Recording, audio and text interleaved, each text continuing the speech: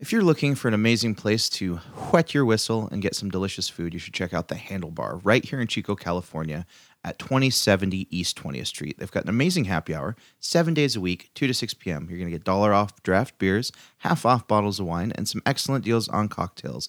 They also have a fantastic dog-friendly patio, and they are all ages. Take the family down. Check them out.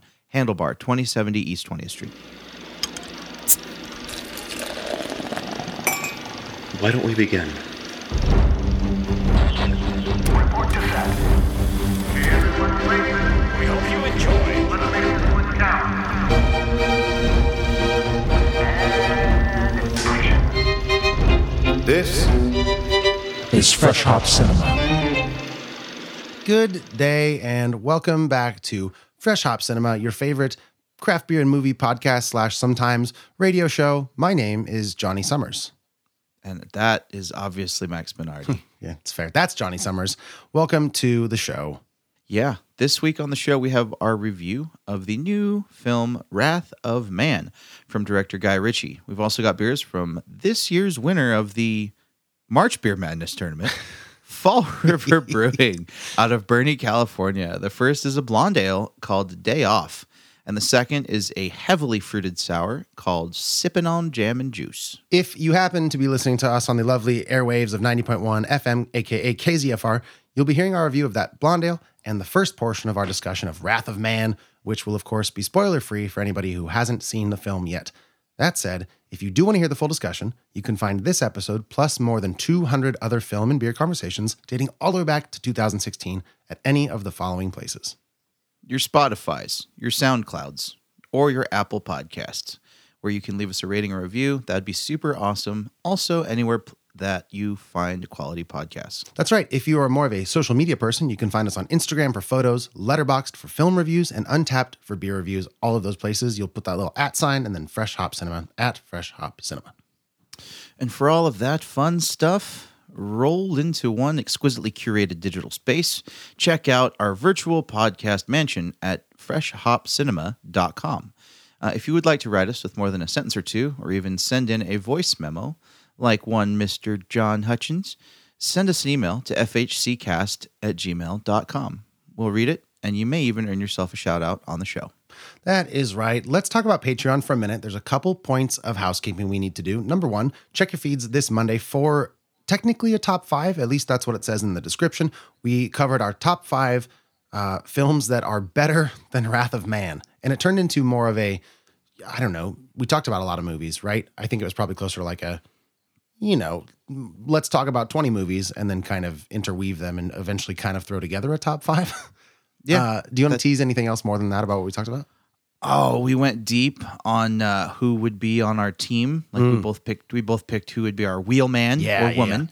Yeah. Who's the mastermind, fun stuff like that. You should check it out. Yeah, so that'll be in your feeds on Monday. All of our patrons. If you guys don't know what Patreon is and you're not one of our patrons, you can join us and support our show for like $1 an episode. You just go to patreon.com/freshhopcinema. You can sign up and you get access to bonus content like that.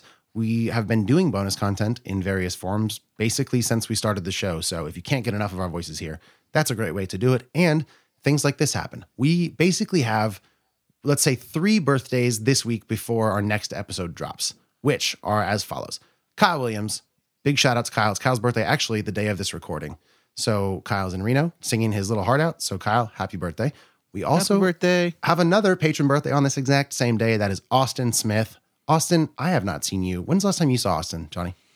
It's been many a moon. Like months. I think even before the pandemic, it was a little bit. Yeah. Which is a shame. You know what it was? We all had a thing at Burgers and Brew. And I think John was there, and Nick was there, and Miyagi was probably there. And we all shared some beers. I think that's when I saw Austin last. So it's Austin's birthday. Austin, happy birthday. Also, this could go into next week's episode, but we'll do it now because it's actually the Sunday, and that's Chris Gomez's birthday. Chris, happy freaking birthday, man. Chris has been known all around town for having a great mustache, cutting our hair to look really sexy, and having a great palate for carbonated alcohol beverages like beer. And also being a fantastic all-around guy. For real. Yeah. So lots of patron birthdays. That's fun. Happy birthday to all 3 of you. We love you guys so much. Thank you for supporting us. Hell yeah. Johnny, I think that's all the housekeeping we have. What do you say we get into beer for the day? Let us do it. Okay, you hinted at this. You said you can be like John Hutchings and send us a voice memo. So we will hear from John in a minute. He is the owner of our brewery of the week, Fall River Brewing Company out of Bernie, like you said, sir. Tell me a little bit, if you would, what you meant when you said Beer Madness. Maybe we have new listeners that don't know about this, but you did mention that Fall River won. What is that? Yeah. So our Beer Madness is a March Madness style bracket single elation tournament. Sure. And elimination. There's elation, there's deflation, there's everything in between. Yeah. Yeah. So we basically have a bracket. We formulate a category.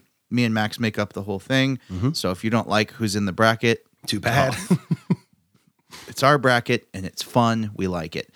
And yeah, so we put polls up on our website and they get voted off one by one, week over week, until there's only one, the champion, which for our second annual tournament, they are the back-to-back reigning, defending beer heavyweight champions of the world, Fall River Brewing.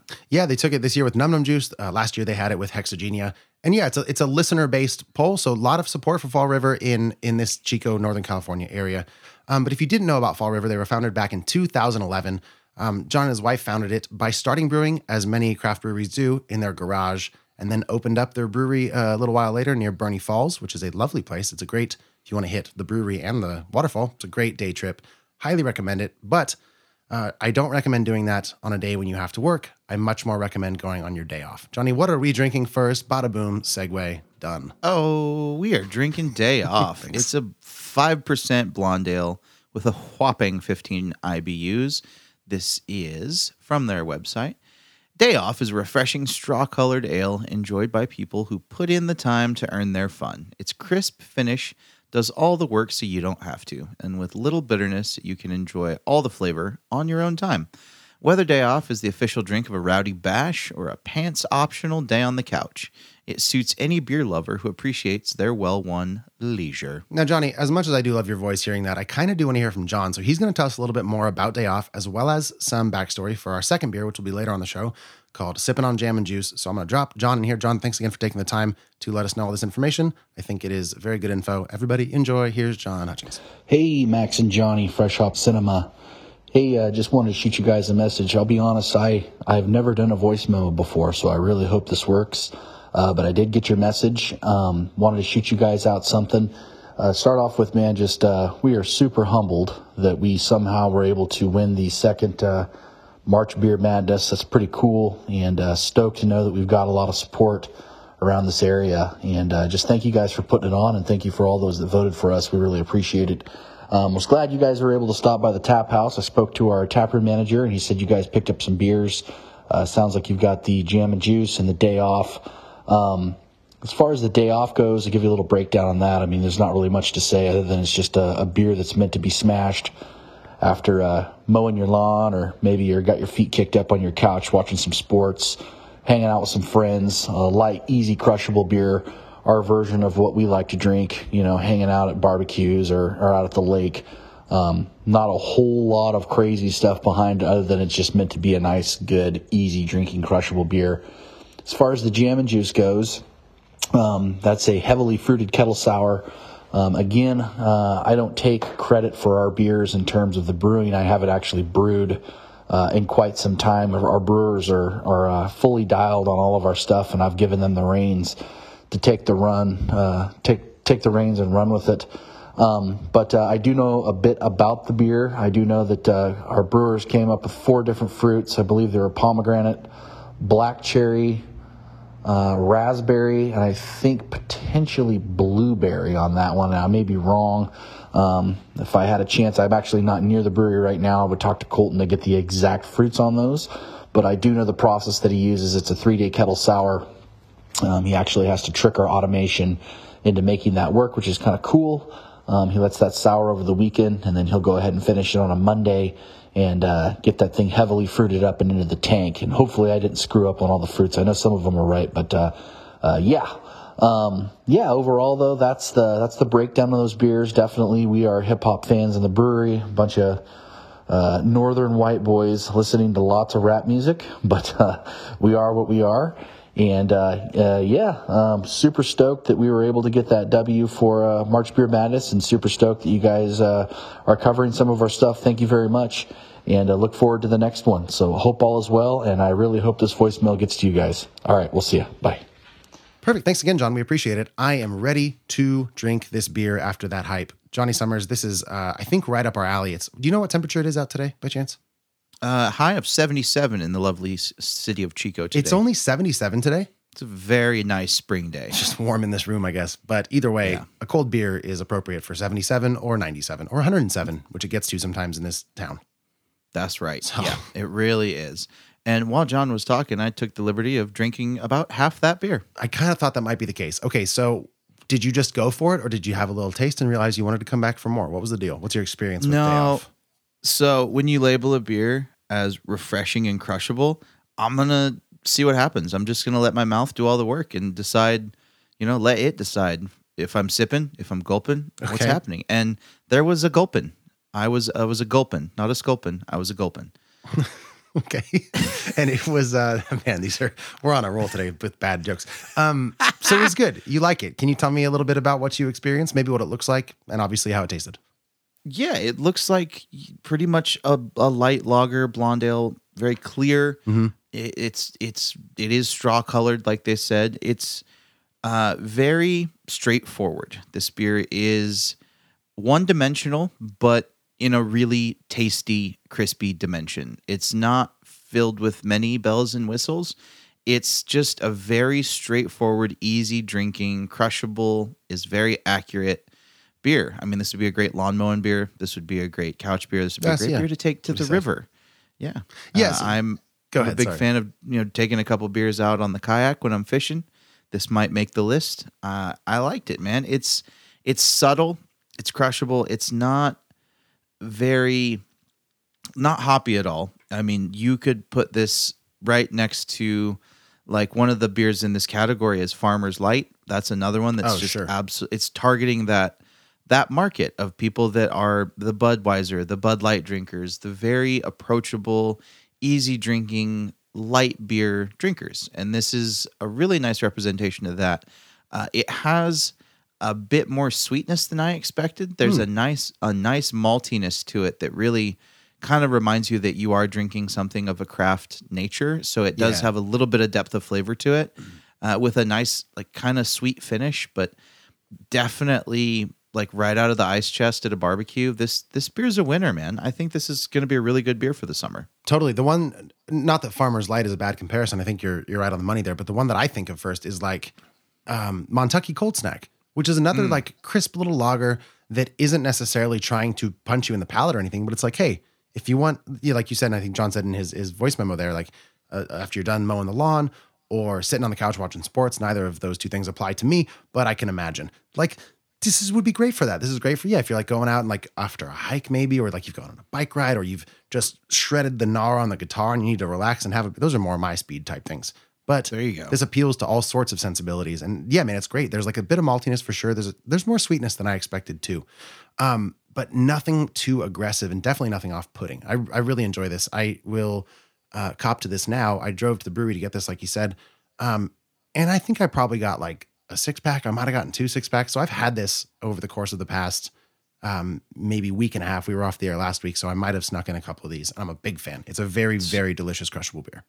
Nice. So you got like a relationship with this beer at this point. At this point, yeah. So let's get into the nitty gritty. Let's talk stuff we don't like, if anything. Do you have anything that's jumping out to you as not super awesome? The only thing that I'm not super jazzed about is that sweet note in it, but it is a blonde ale, and that is very indicative of that style. So it's not something I can nitpick for. That's just kind of a personal preference thing. Other than that, it's very nice. It's very approachable. I think they did a really good job doing exactly what they were after. What about you? Anything standing out? Yeah, the sweetness doesn't bother me so much. For me, and this is picking some pretty specific nits, there's like a little tiny bit of heaviness kind of on the back end that isn't necessarily my favorite. It's something about that malt profile that's like weighing just a little heavy, particularly on the back of my tongue. It's just slightly too malty to... It's almost overshadowing the lightness that I kind of want from this. Yeah, that makes sense. It definitely coats the palate a little bit. Yeah, and that's okay. Like, it's fine. It's still really good. I enjoy it quite a bit. And honestly, this is one of those craft beers that I think is going to be marginally, or I don't know if that's the right word. It's going to be much better. The opposite of marginally. Okay, yeah. It's going to be majorly better. Yep. Right out of the ice chest. For sure. I think like ice cold, like just out of an ice bath, this bad boy is going to be at its peak performance. And the warmer it gets, the less enjoyable it is. Just like any beer in this category, like what you're going for. That's an ice cold crispy boy. Yeah, dude. You feel comfortable giving it a rating out of 10? Yeah, I feel like this is a solid 7.5. It's an 8 for me. That's both very respectable ratings, I think. I can't remember if we disagree on this or anything. You go stylistically, is that right? Yeah. Yeah, I think that's probably the right way. So you compare blondes to blondes and stouts to stouts. I think that's probably correct. That's what I should do more often. But my instinct is to be like, this is never going to stand up to a double IPA, and nor should it. I shouldn't compare that. So I'm going to shift more towards how you think of things. I think that's the right way to do it. And this is a really, really, really good blonde ale. But I also think you agree with me here. Blonde ales are never super going to blow me out of the water. So for some subjective reason, I don't think I've ever had a 10 blonde ale, but I could be wrong. I mean, there's a 10 blonde ale out there. Like there's some, I believe there's like a strawberry blonde that I've really liked from a brewery. I can't remember which one. I know there's like a Rosie's strawberry wheat ale, but that's not a blonde. Sure. There's definitely been some blondes, but yeah, it's all relative and it's all on a spectrum. And I think you're right on with your score. Yeah, likewise, sir. Okay, so yes, again, that's Day Off from Fall River. It's a 7.5 for Johnny, and it's an 8 for me. Yeah, man, this is a good beer if you want to like have one and then go do something. Go out. It's not going to weigh you down. I liked it. Day Off, Blonde Ale, Fall River. Once again, you're listening to Fresh Hop Cinema. You get a chance to try this beer, Day Off from Fall River. I want to know what you think. Please email me and Max at fhccast@gmail.com or let us know on social media at Fresh Hop Cinema. Get at us. All right, let's start talking the latest Guy Ritchie flick. It's called Wrath of Man. It came out earlier this month. We're going to play you a trailer for it. If you have not had a chance to see Wrath of Man yet, don't even worry. We're not going to spoil it without giving you plenty of heads up. If you're listening on KZFR, you're not going to hear the spoilers at all, so stick around. We'll be right back after this trailer. Ladies and gentlemen, we have a new addition. H. Portico Security specialize in cash trucks across LA. Do you have any idea how dangerous this job can be? Some idea, yeah. We ain't the predators, we're the prey. You ready? Ready. This is your temporary sidearm. What happens if we're pulling pistols in a machine gun fight? Do you have a problem? I don't know. Do I? It's a 10 grand drop. You should have been back 5 minutes ago. They're serious! Leave this to me. Get in the truck next time. Sorry, pal.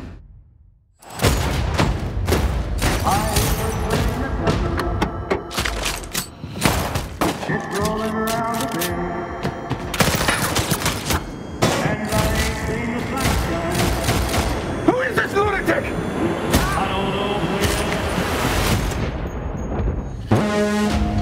It doesn't feel right. It's like he wants trucks to get hit. He's not a cop. But if he's not a cop, what is he? A while back, we lost 2 guards, a civilian too. There was an investigation. We still haven't found the scum who did it. You were in an accident. My son. He didn't make it. I need to know who killed my son. The tree has been shook, and it's been shook hard. We've scorched earth. You started by saying you'd do anything. But what I'm hearing is, you think you've done everything. I can see it's gonna be a long night. It's gotta be an inside job. I can do it in 2 weeks. You only wish you could do it in 20 years.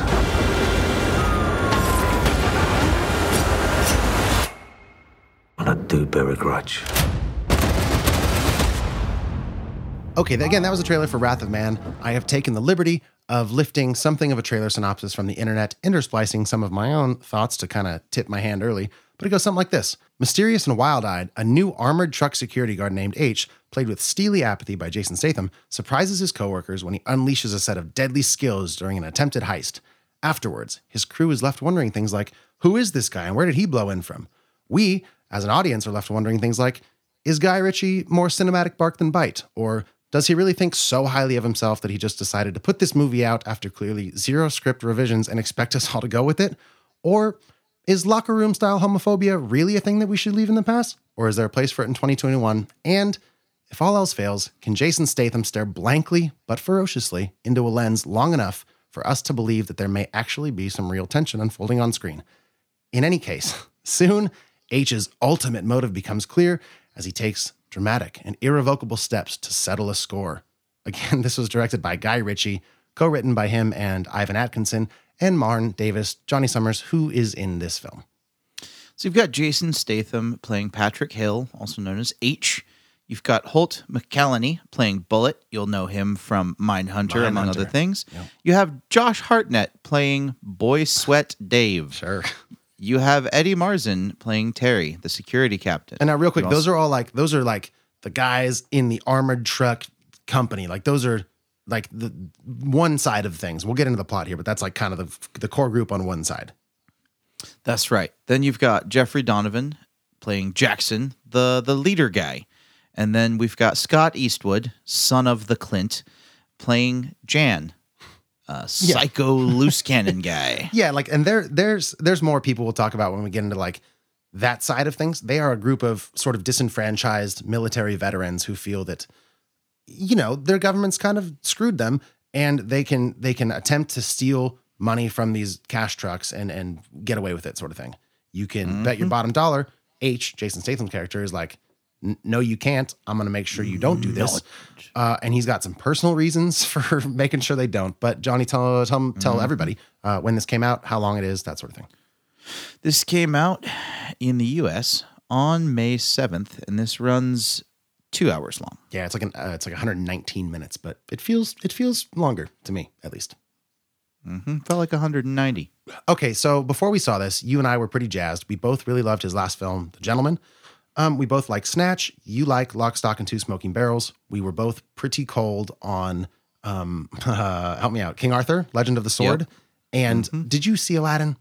Nobody liked Aladdin. Nobody liked it. We didn't bother seeing it, but it was pretty universally despised. So in our brains, it was like, well, Aladdin's like, you know, kind of a one for them kind of thing, so that he could make more things like The Gentleman. So I was hoping for Guy Ritchie, The Gentleman, Snatch form, which is like quick dialogue, weird cutscenes, interesting opening credits, which to be fair, this movie did have. But before I get into more of my thoughts, what did you expect and what did you find that you got?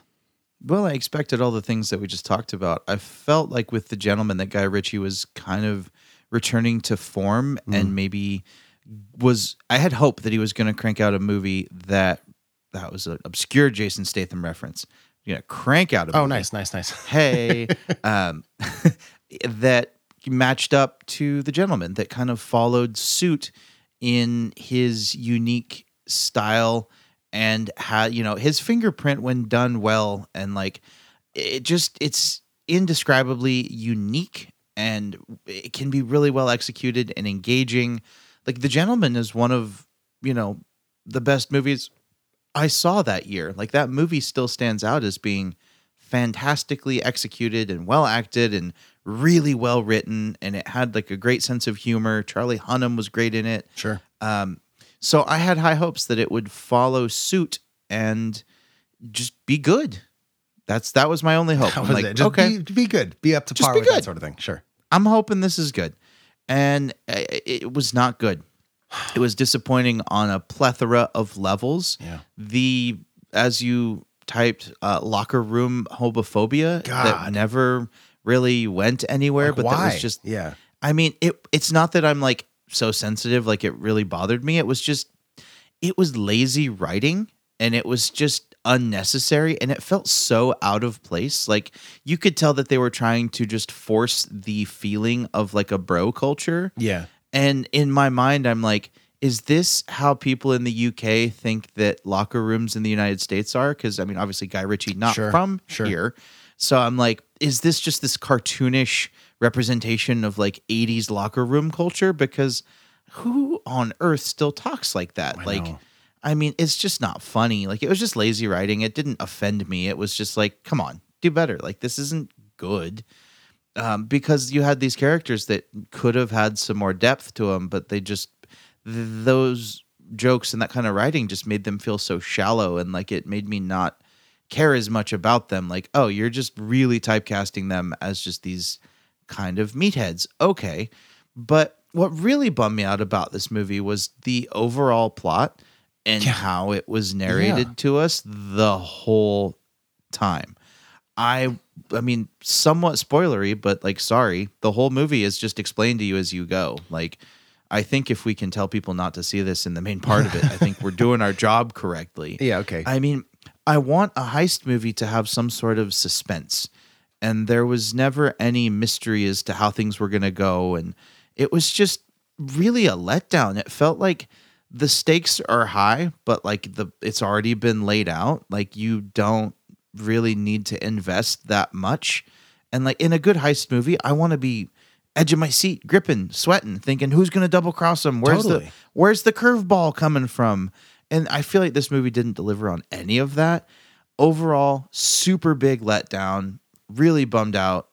Honestly, we skipped recording last week because of what you had going on, but like, I haven't thought about this movie since. Like, this is talking about it. This is the first time I've even thought about this movie. So immensely not memorable, and honestly, not good. Some of Guy Ritchie's worst work. Yeah, man. I don't know that I'm going to, I know for a fact I'm not going to disagree with you, but I don't know that I'm going to add too much more to this aside from specific examples. Like, for me, like I said, I think I said earlier, I've not seen Lock, Stock, and Two Smoking Barrels. So most of my exposure to Guy Ritchie has been Snatch, which I watched many years later. It was just like a year ago that I saw for the first time. And like The Gentleman and that the King Arthur movie, which I kind of wrote off as like, well, maybe it was a flop, for like an accident, an anomaly. So I had like these high hopes because like Snatch and The Gentleman like had really interesting narrative devices that they would use to kind of tell this story that is pretty straightforward, but they did it in an interesting way. And like you were hinting at, this movie, Wrath of Man, is like, it almost sets these tension bombs, but then immediately diffuses them by kind of laying it out for you immediately, to the point where I was like, maybe they're setting this really intricate web of things that I'm not even picking up on that they're setting. Like, that's going to eventually sort of spiral out into this big revelation. And I don't think it's too spoilery to say that it doesn't do that. There's nothing particularly surprising about this movie. For me, like, and we talked about this when we talked about The Gentleman, I took issue with Hugh Grant's character.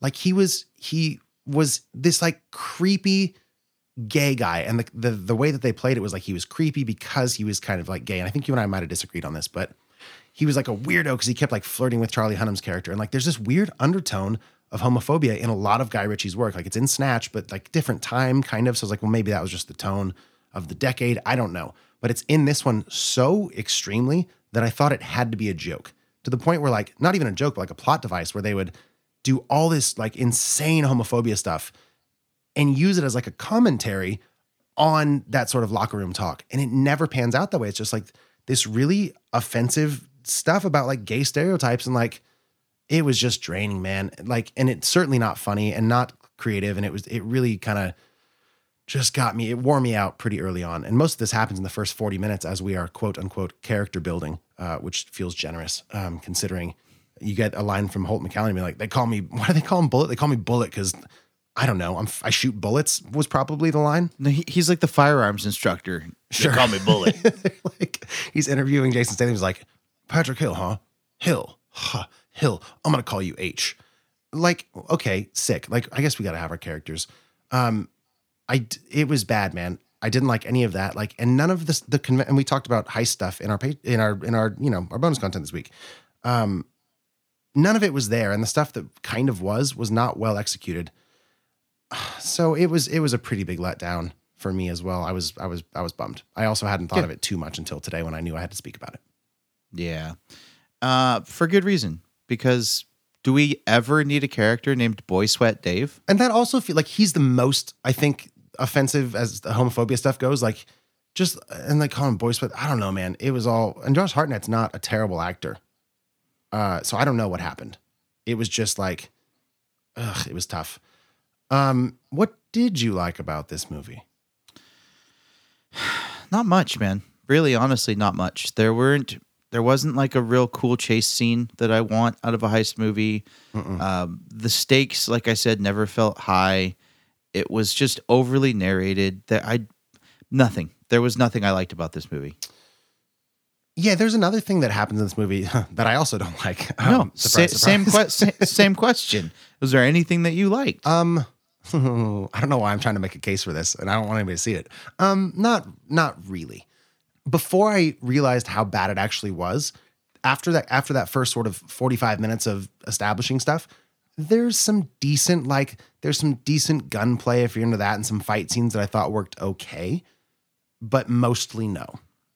I think Scott Eastwood's character was just exhausting. Okay, yeah, so that's what I was going to get at next. Like, as far as heisty stuff goes, like in a good heist movie, you've got whatever crew, and then out of nowhere, someone is like flipped a switch or betrayed them, or like, oh, they're a psycho or a loose cannon.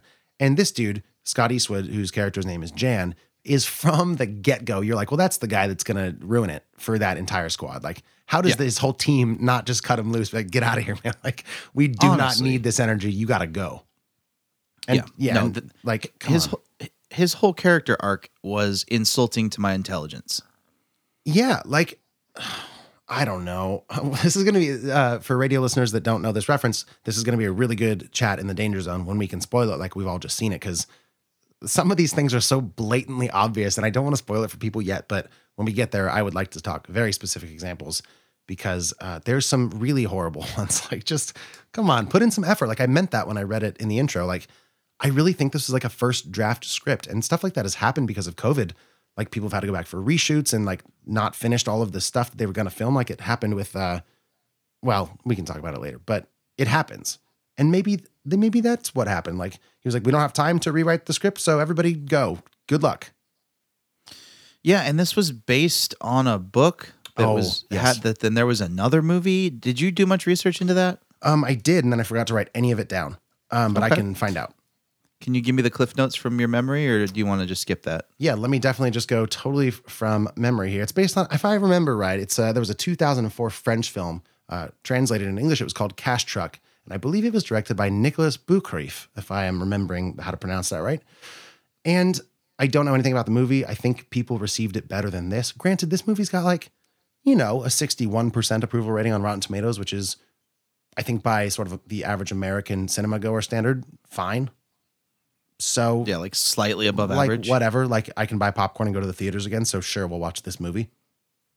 I think that's what a 61% means. Yeah. I don't know, man. I was pretty let down. I would like to eventually hear pretty quickly, unless you have too much more, move into spoilers. Do you have anything else you want to talk about without spoiling, or should we just rate it? No, I think we should rate it. Okay, I'm confident this will be one of my worst movies of the year, so I'll go first, and I'm going to give it, out of 10, a generous 2. Yeah, it's a 1.5. 1.5, that's the lowest you've done in quite a while for a movie. This is an absolutely terrible movie. Okay, well, that's Wrath of Man. If you get a chance to see it, which we think don't, let us know what you think. We'd like to hear it. Get in touch with us. You can find us on social media, again, at Fresh Hop Cinema. You can send an email to fhccast@gmail.com, or save yourself a couple steps. Head to our website, freshhopcinema.com, for film reviews, beer reviews, and podcast episodes dating all the way back to 2016. To our KZFR listeners, the full-length version of this conversation will be available tomorrow morning at 7 a.m., wherever quality podcasts are found, and all of our podcast listeners will be right back after this with The Danger Zone. Danger Zone. Danger Zone. Danger Zone. Danger Zone. Danger Zone. Welcome to The Danger Zone. We're here. We made it. We're all fine. Ish. Yeah, that's a good way of putting it. So, okay. I don't know where to start. I also don't know how much time we want to spend on this, but I want to talk about Jan, Scott Eastwood character, a bit. Okay. What a loser. Just what a loser that guy is. Like how is he on the team? Who on earth thought it would be a good idea to do anything with that piece of shit? Yeah. I guess Jeffrey Donovan's character, Jackson, the leader of the disenfranchised veterans, was like, he's a good, like, maybe I kind of got the impression they were all like in a squad together in the army or the military, the Marines. I can't remember what they were. They were probably like some special ops. I think it was back in Nam. I think that's too far back for these guys. That might have been. Well, yeah, because they 20, 30 maybe. Well, yeah, then they were super racist against. Oh yeah, I forgot about that too. Yeah, ugh. You know, to the point. Yeah, I'm sure it was Jan was like something racist, like all Afghani scum, like they speak Arabs or whatever, or you know, the other way around probably. And then Jeffrey Donovan's character is like, Arabs and Afghans aren't the same. And for a minute, I was like, oh my gosh, are we going to get like a racial correction from this quote unquote bad guy and get a redeeming quality from a character in this movie? And no, he's just making some weird semantic distinction for some weird reason. Yeah, made no sense. But yeah, his character was the worst. Also, I don't like Jeffrey Donovan's face. There, I said I don't either. Something's wrong with it. Like, he kind of gives me the creeps, which I guess kind of works because he's just got this like blank sort of dude. His little beady eyes are good for a villain. Beady eyes in his mouth. He's got like no upper lip. Yes, it's very, very like he would play a good. What's the guy's name? Red Skull. Oh sure, yeah. Because he like looks halfway like it anyway. Yeah. Most of their squad sucked. Who's that dude? There's one dude, and I know I've seen him before. I'm looking through the list right now. I'm not seeing him yet. I will find him. Don't you worry. Let's see. I bet you. Nope, that's not you. Okay, this is a terrible radio now. I can't find it, but I will eventually find it. Oh, also Post Malone was in this. Yeah, for a minute. Bad call. He was in that other movie where he played a bad guy that I think dies with Mark Wahlberg and the dude. Winston Duke. Winston Duke, I think is his name. Yeah, it came out on Netflix and we didn't watch it because it sounded terrible. I put it on one time. I was a little bit drunk and I was getting ready for bed. And I took my phone in the shower and put it up on like a shelf. And I watched that movie for about 11 minutes in that shower, which felt like a long shower, made longer by a bad movie. So I didn't watch anymore. But Post Malone's in that. All right. So Post Malone's like 0 for 2. Yeah, that's the red flag for me. If like on the cast list, Post Malone, I'm going to go, no, thank you for me. Bro, stick to Bud Light commercials. He's in those too? Oh, he's like the poster boy for Bud Light. He's actually sponsored by Bud Light. That's awful. I saw this meme a long time ago. It was a picture of Post Malone, like just by a paparazzi or something. And the caption was like, Post Malone looks like the 0.099% of germs that Lysol doesn't kill. Which cracked me up because he does not look like somebody who is great with hygiene. And maybe that's me projecting, but I think probably not. You know, I'm going to put your brain in a pretzel right now. I like his music. Yeah, I don't care about it. I guess it's fine. People like that song Circles, right? Yeah, it's pretty catchy. People want me to sing that a lot. I have not listened to it once. Yeah. Okay, let's talk about the central conflict here. Jan, who we don't know at the time, has on purpose, because he's a loose cannon, killed H's son, Dougie, when they're out getting burritos because someone is calling Jason Statham trying to get information about the armored truck that these guys are about to rob. Well, because, then we find out that Jason Statham is, in fact, like a heist leader. He's got his own crew. Yeah.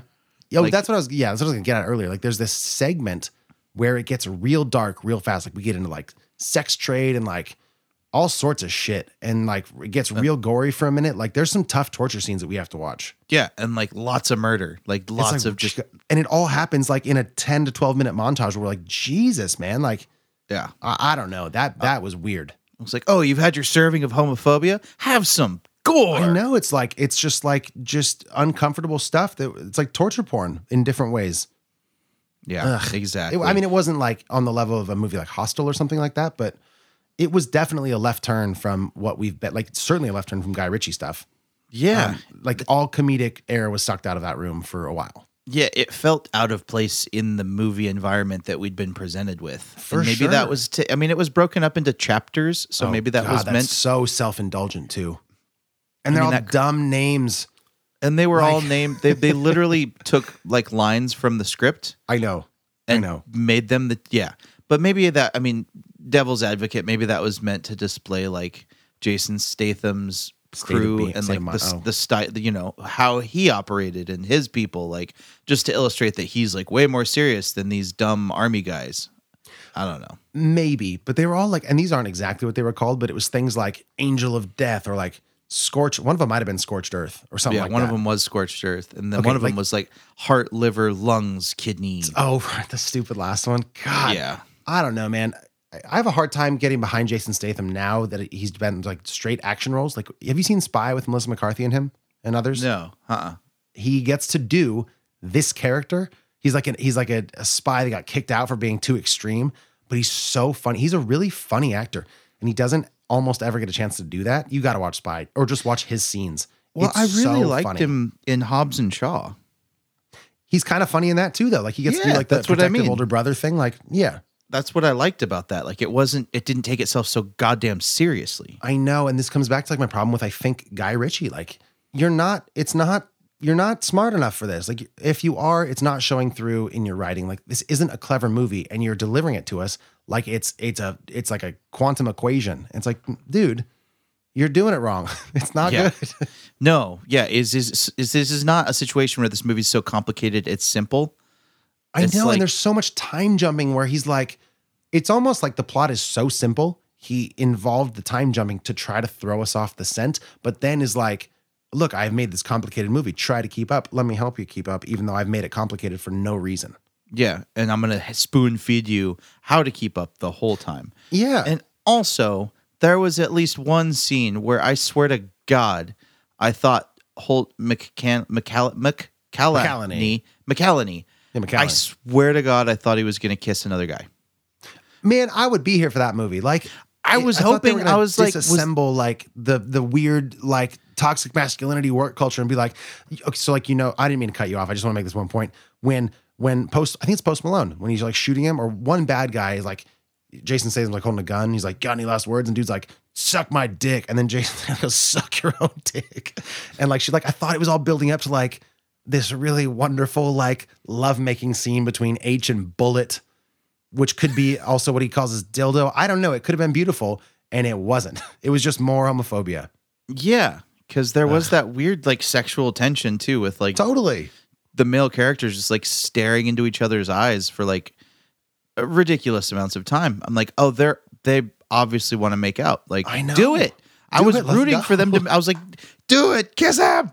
Yeah, it would have been great. You kissed that man on his mouth, but no, I also never liked- happened. Like you have an appearance from Rob Delaney, who is a guy that was in like, he was in Hobbs and Shaw too. But in this movie, he is like the head of the company. And after H kills all those guys, he's like, hey, thanks for your service. Take a couple days off. But he is portrayed as like super stereotypically gay.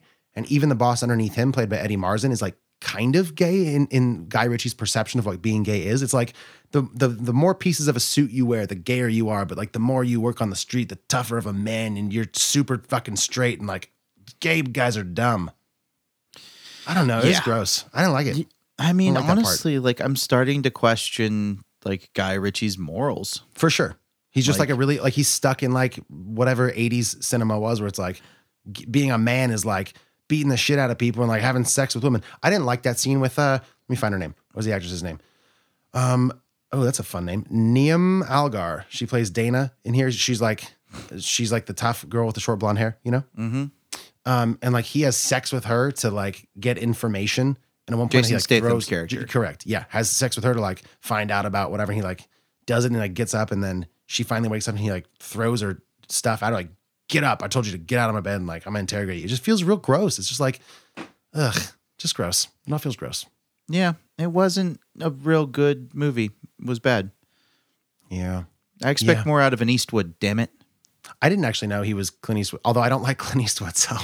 Yeah, and it makes me wonder what mode Guy Ritchie's stuck in, because this is very like 70s and 80s. Like, I'm not gonna profess to know a lot about like British culture. Sure. But if it's anything like American culture, in that time it was very backwards and not cool. To be Like, gay? Yeah. For sure. Yeah. Like, Well, yeah, no, but like the culture was very backwards and like not cool. Like not as cool as it is now to be different. You mean gay culture? Like, no, like the culture, like the bro culture that maybe Guy Ritchie is stuck in. Oh, I see. Like, I don't know if it was like that I don't know where he grew up, in London or Europe or wherever. I mean, he's European. He's British. I don't know. Yeah, he's English. He, I'll tell you right now. Doop-a-da-ba-ba-doop-boo, doesn't actually say, but he is alive. He was born in Hatfield, Hertfordshire. So Okay, yeah. we all know where The that Hert- is, so we you don't know, need to unpack it. Just southeast of what the fuck? It's a town and a civil parish in Hertfordshire, England. Okay. So yeah, it feels like he's just stuck in another era, and it's super not does. translating. Like this might have worked like you in like an 80s or even early 90s movie like Snatch. Yeah, But- so Snatch was actually 2000. Was it really? Yeah, which I know, I was thinking that too. But it does still have like it. I don't think the film takes place in 2000, which gives you like a little bit of wiggle room, I suppose. But unless you're using, in this case, that homophobia to make a larger point that would be relevant to the time in which that film is released, even if you said it decades before, what's the point? Like, don't do that. Just, it's like this. It's like in Inglourious Bastards. The only reason I'm willing to sit through all of the anti-Semitism and Nazi stuff is because they get what's coming to them in the end. Same with Django. Yep. Like Tarantino uses that and really overexploits it to the level that Guy Ritchie does here. But there's a purpose. We have to sit there's a through all that payoff. unpleasantness so that we get to finally have the catharsis. Yeah, of like, fuck Nazis. And here it's Yep. just like, I guess that's what happens in this security place. So Yep. business and like as usual. and then there's that weird guy that the first time we see him, he's like fingering his own throat. that guy in the security, and like the air, not the airlock, but I know what you mean. Yeah. What the fuck's that about? Yeah, and they never really went into that. Like, what the fuck was that? It felt to me like that whole armory or whatever felt a lot like what you might stereotype a prison to be. Like that guy's like the security guard that's going to like be like, don't drop the soap or I'm going to come rape you kind of guy. It's just, it's all so weird. It was, man. So weird. It was so weird. I'm You trying know to what? anything else. Yeah. What's up? It's time for another Yeah, beer. that's what I was just going to say. Okay, so moving on to beer number 2. Again, that's Wrath of Man, whatever. We're past it, whatever. Okay, great.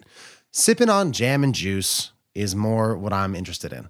Full disclosure, I did have a couple of these also. Oh Bought my a lot of beers to God. go, and it's really good in my opinion, but maybe your opinion's different. I do want to say, and John hinted at this in his voice memo he sent us, this is a fruited kettle sour with, he thinks, pomegranate, black cherry, raspberry, and blueberry. It's possible 1 to 2 of those fruits is not correct. I don't know. It's also 6.2%. Johnny, you've clearly opened yours. Have you poured it?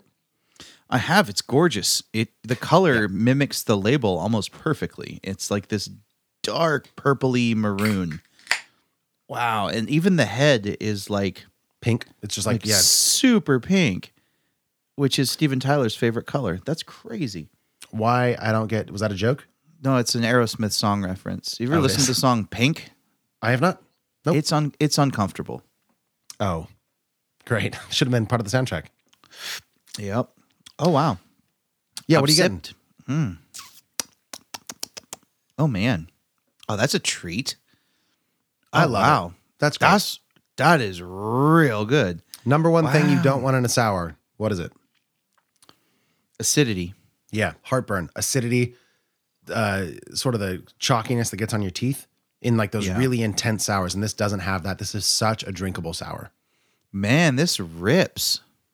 Yeah. Yeah, It's so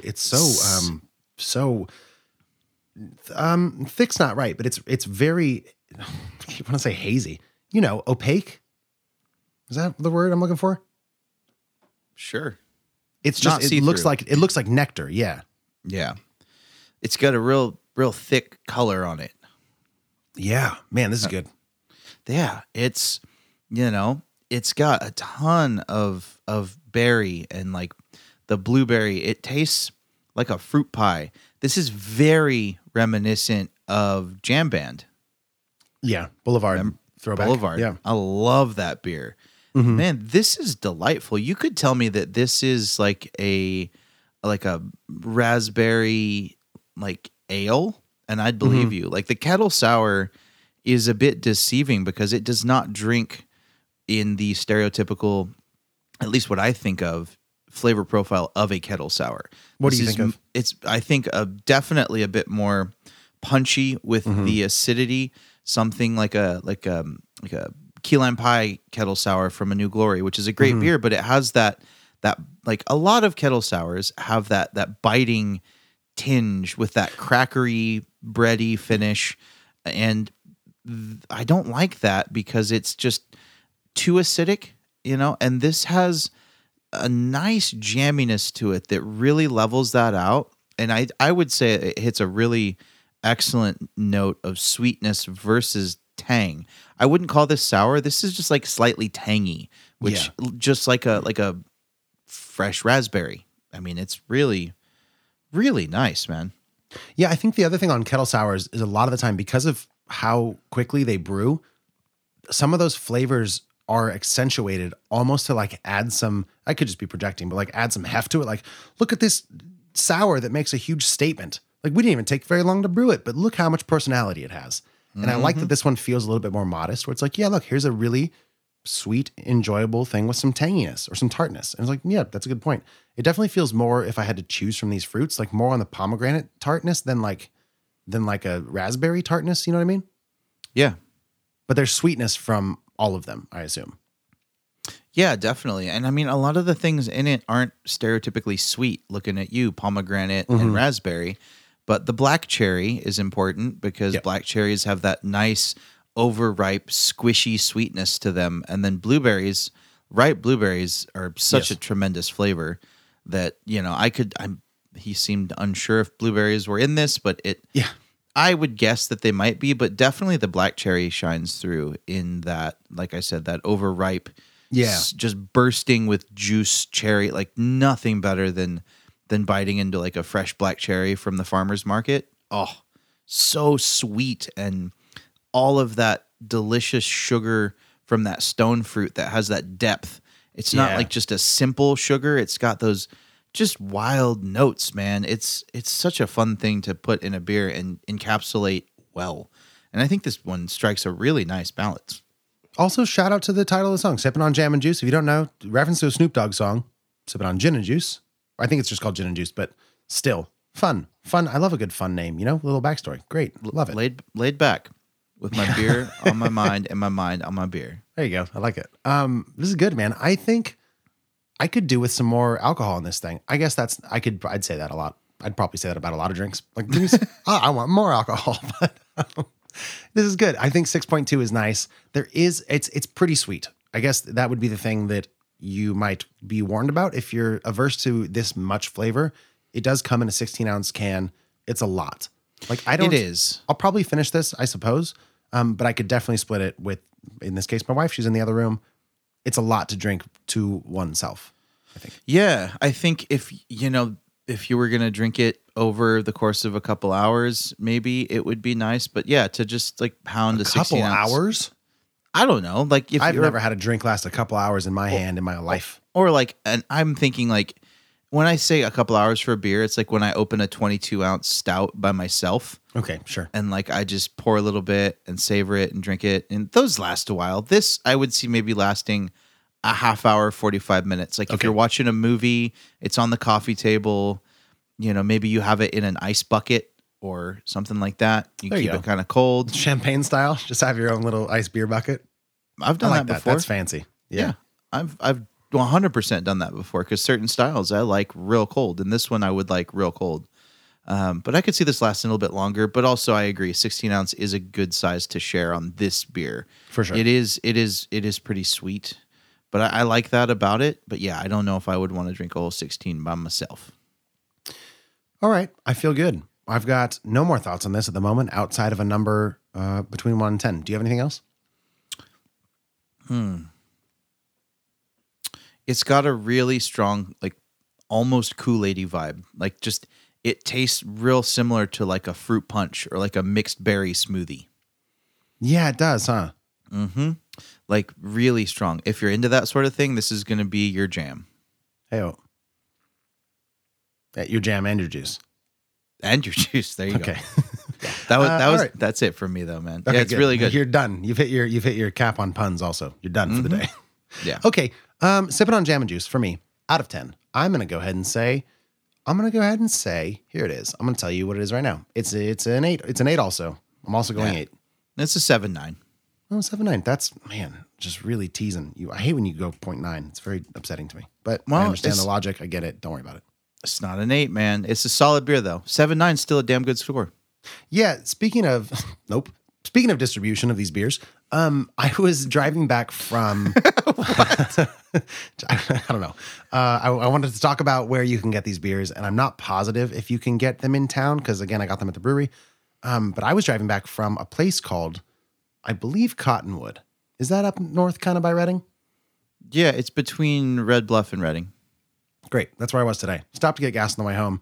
And this is just a totally different beer shout out, but I saw Fall River's hard seltzers, which are called Beach Pop, in the door at this random little gas station. And there were a couple new flavors. I definitely recommend. I just wanted to shout this out one time. If you can get a Beach Pop and you like hard seltzers, they're great. They have fun flavors like cherry lime, mango peach, lime mint, like it's a mojito kind of thing. They have a mango one. They're great. They're very, very good. I think I have a couple of those in my fridge. Did I bring you those? Yeah. Nice. Drink them. They're fantastic. I'm going to drink them with dinner tonight after we're done recording. My man. Okay. That's Sipping on Jam and Juice, Fall River, 7.9 Johnny, 8 me. You ready for Hot and Bothered? I am. So speaking of seltzers then, this one actually works. We need to give a couple shout outs. Number one, to our friend and patron, Nick Land, that turned me on to a thing that I thought was not possible. He said, Max, I'm paraphrasing here. I know you like White Claws. I know you think they're great. You drink them all the time, breakfast, lunch, and dinner. I say, yeah, of course, Nick, I do. I love White Claws, but my God, are they expensive? He goes, yeah, right. But Costco has some hard seltzers. Kirkland brand seltzers taste just as good, if not better, than White Claws. And I say, Nick, that's not possible. How much do they cost? He said they cost half as much as normal White Claws. I did some investigating by going to Costco. Turns out Costco sells, what do you call them? They're not packs. They are larger than that. They're like cases, yeah. They sell 24 of their Kirkland seltzers for $18. That's crazy pants. That is literally half the price of name brand White Claws. Now, I'm a bit of a White Claw snob, and I like most of them. And some people are like, Trulies are the same as White Claws. They all taste the same. How dare you? They don't. At least I know you like Trulies, but you're not like they taste the same. You're like, I just like them different. I like a couple flavors of Truly. Don't get it twisted, man. Some of them suck. So I came back from Costco with 48 hard seltzers for, $40, which is pretty absurd. They didn't last very long in our little commune, but they were just as good. In fact, I will say the mango was better than White Claw. The black cherry, slightly worse, which is a shame because it's my favorite flavor, but still a great deal. So if you, in these next summer months, are like, I'm sure spend a lot of money on White Claw, just go to Costco. Or if you're a patron of our show, hit me up. I'll get a case for you. That's one of the perks of Patreon. Why not? Can I tell you a life hack? Please. You don't have to have a Costco membership to buy alcohol there. Right. But don't you have to have one to get in the door? No. You say you're here to only buy alcohol and you need to get a pass from customer service. And legally, they cannot stop you from just going in to buy alcohol. So you just go to the desk and you're like, I'm just here to buy booze. And they give you a little one-day piece of paper thing. Wow. And then you can buy all the booze you want without a Costco membership. You should get a Costco membership, though. They're great. They are, but if you only want it for the booze, yeah, skip that's that. a good point. Also, the alcohol at Costco, I don't understand. Like the vodka, what size is that bottle? It's a handle. It's a 1.75 liter. It's huge, and it's $12. And there's a great episode of Planet Money, which is a podcast about how all vodka has to be the same, basically. Yeah. It's great.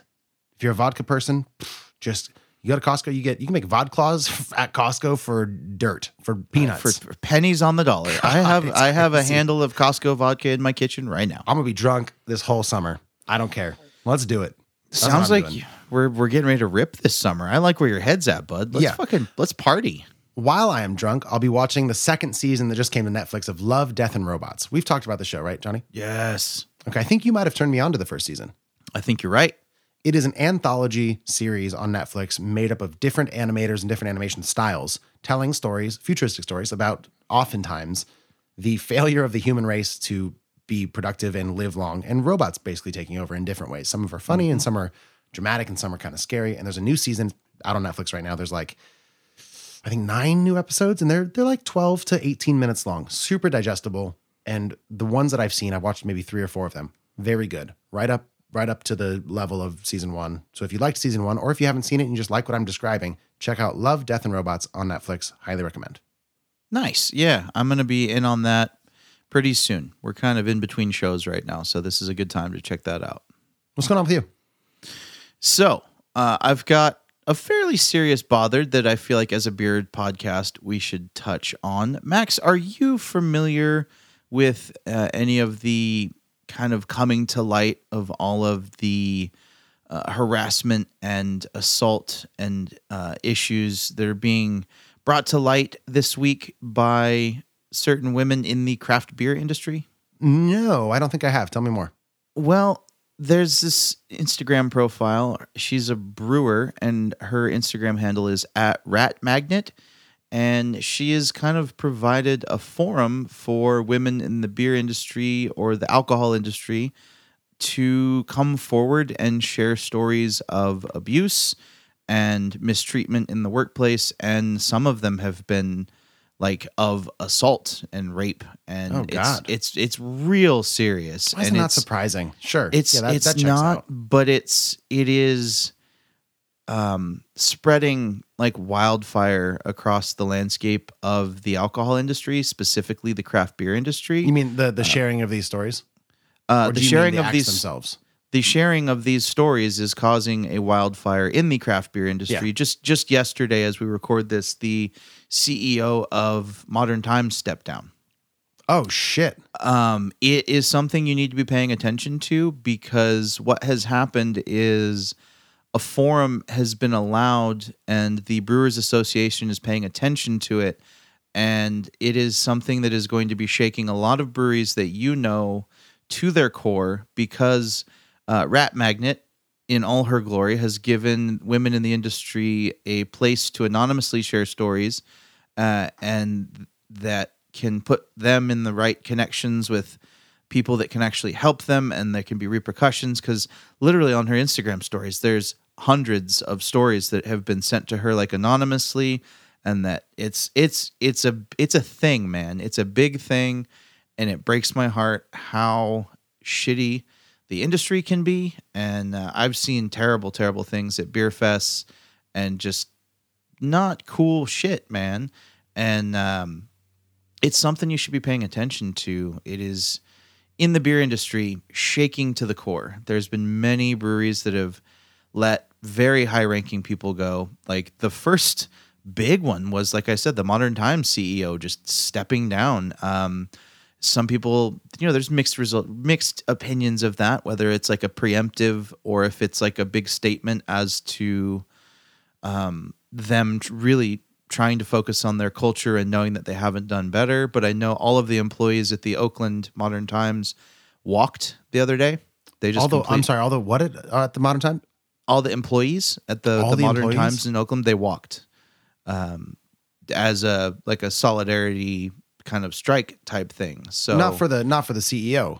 I don't know. We haven't really. Who knows? I mean, if there was a culture that was being promoted of abuse and workplace inappropriate things happening, then who knows how far it went. But he stepped down real quick, and so you're seeing a ton of breweries get called out.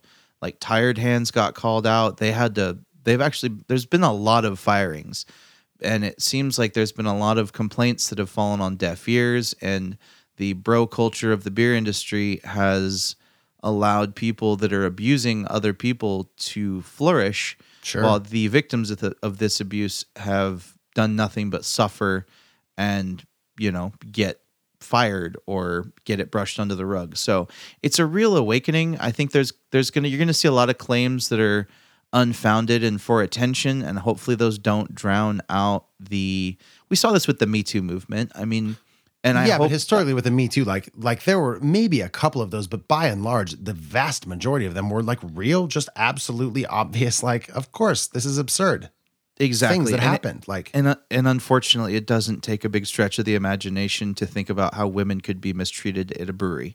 Yeah. So if you like craft beer, you should be aware of it. You should follow Rat Magnet, and you should read the stories and decide for yourselves what breweries you want to keep supporting.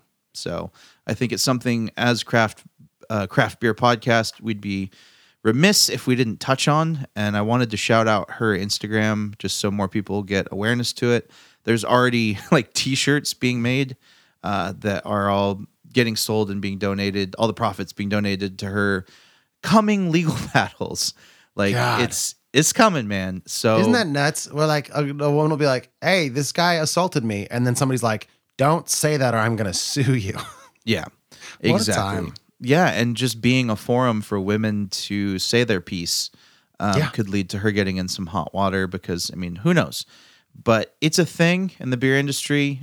Think of it what you want, make up your own minds, but be informed and pay attention and know what's going on because craft beer is kind of a small community. It's bigger than it ever has been. Sure. But it's a community that can be very exclusionary, and I've seen it be very exclusionary and very abusive firsthand. So it's important to me that we make our community better because we're part of that community in a roundabout way. I mean, I've worked in beer a lot, but what we do every week on this show is directly connected to craft beer, and it, finding things out make me want to maybe not do certain breweries on the show. I don't know. Down. Yeah, forget it. But it's stuff that you should be aware of and educate yourselves and pay attention. So that's some crazy stuff that's going on in the beer industry. Well, hopefully as a human species, all of this stuff we can learn and leave on Earth. And hopefully when we go to outer space, we can be a better group of people and have learned these lessons, right? That's the spirit. And this brings us to space. Oh, shoot. Whoa. Oh, shoot. It's crazy how that works, man. This has been a long time coming, by the way. It has. It's well done. It's a lot of episodes, man. It's well documented that I am on a journey to watch all of Star Trek by Stardate. I'm not going to bore you with the details of that. Just DM me on Instagram if you want to know more. So I started with Star Trek Enterprise, came out in 2001, ran for 4 seasons. I recently finished the 4th season, and let me just tell you, it's a really great show. All right. Every season was 45-minute episodes, and there was like 25 of them in each season. And how long are they? 45 minutes each. Did you just say that? Yes. Yeah, so I don't know. I heard something else. Okay. Yeah, so 25 45-minute episodes per season. That's right. Okay, great. Yeah, so I just finished the 4th season and have moved on to the next series. But Enterprise, I thought, was really good. The first 2 seasons were very fluffy, very like first season of the Next Generation, just exploration and fun, character building. The 3rd season was like a near perfect season of science fiction space writing with really high stakes, end of the world type stuff. And then season 4 just got weird and silly. There were there were Nazi aliens. There were alternate timelines. It just got absolutely ridiculous.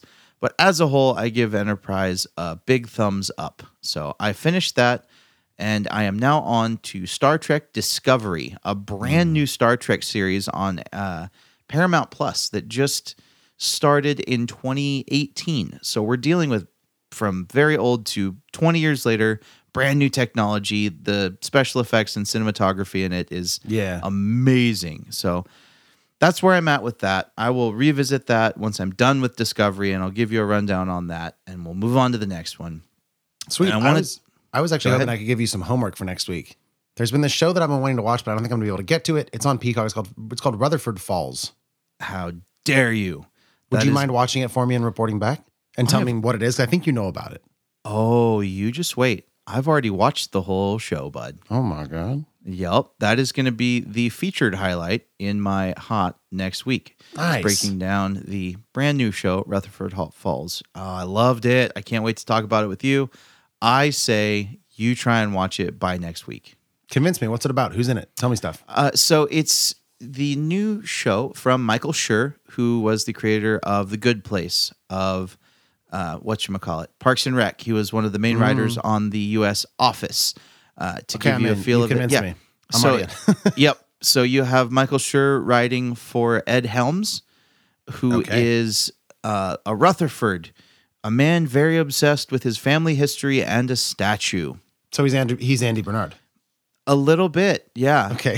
And he's also best friends with a Native American woman, and they find themselves at odds dealing with a lot of social conflict, and the fact that it's not a good time for people that like statues is one of the funny jokes in the show. Okay. It's one of the most populated by Native American sitcoms ever. It's the first sitcom to have a Native American showrunner. Wow, it is that's cool. Huge for representation. there's an amazing episode of Pop Culture Happy Hour where Glenn Weldon sat down with two very prominent Native American writers. One is like the editor-in-chief for the biggest Native American like newspaper in the United States. Yeah. And I was on the fence because I'm like, it looks fine, but I didn't really look much into it. But listening to the two people that he interviewed in that episode, 100% sold me on it. And just brought back to light how important like representation is and like how amazing it is for people that have never seen people that look like them to be on TV.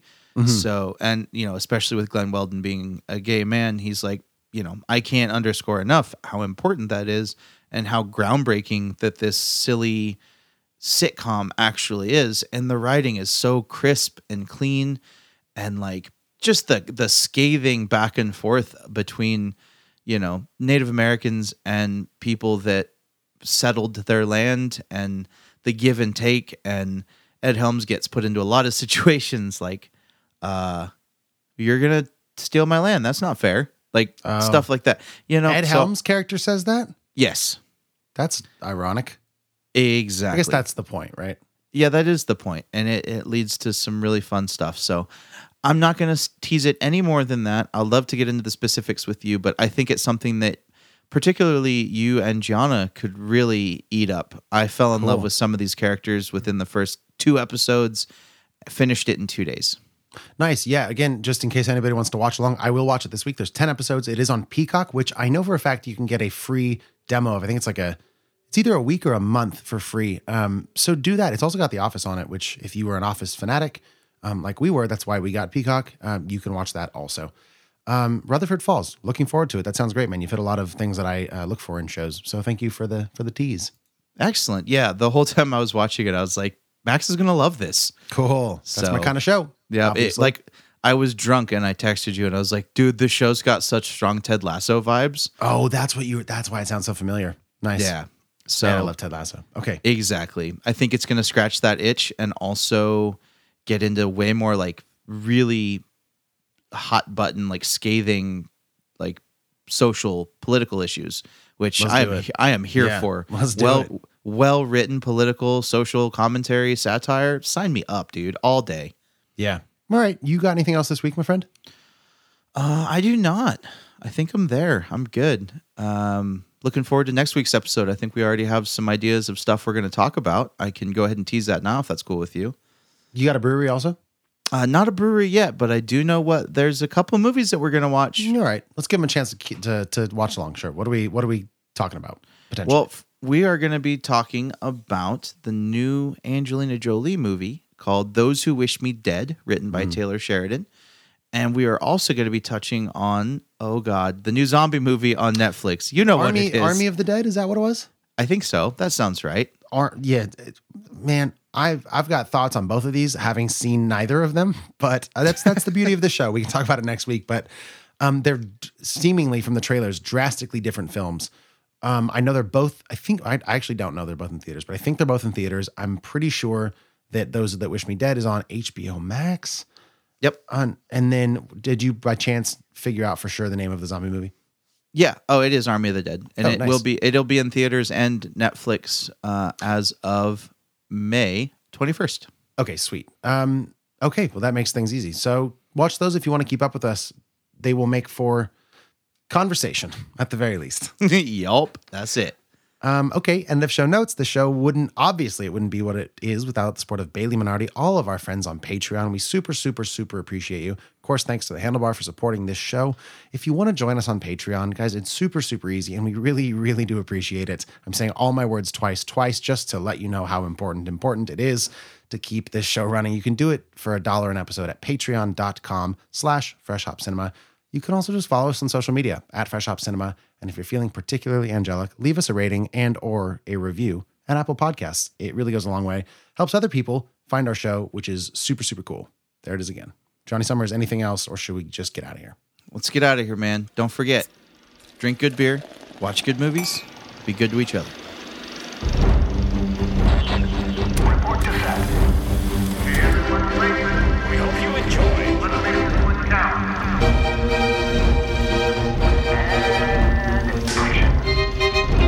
This is Fresh Hop Cinema.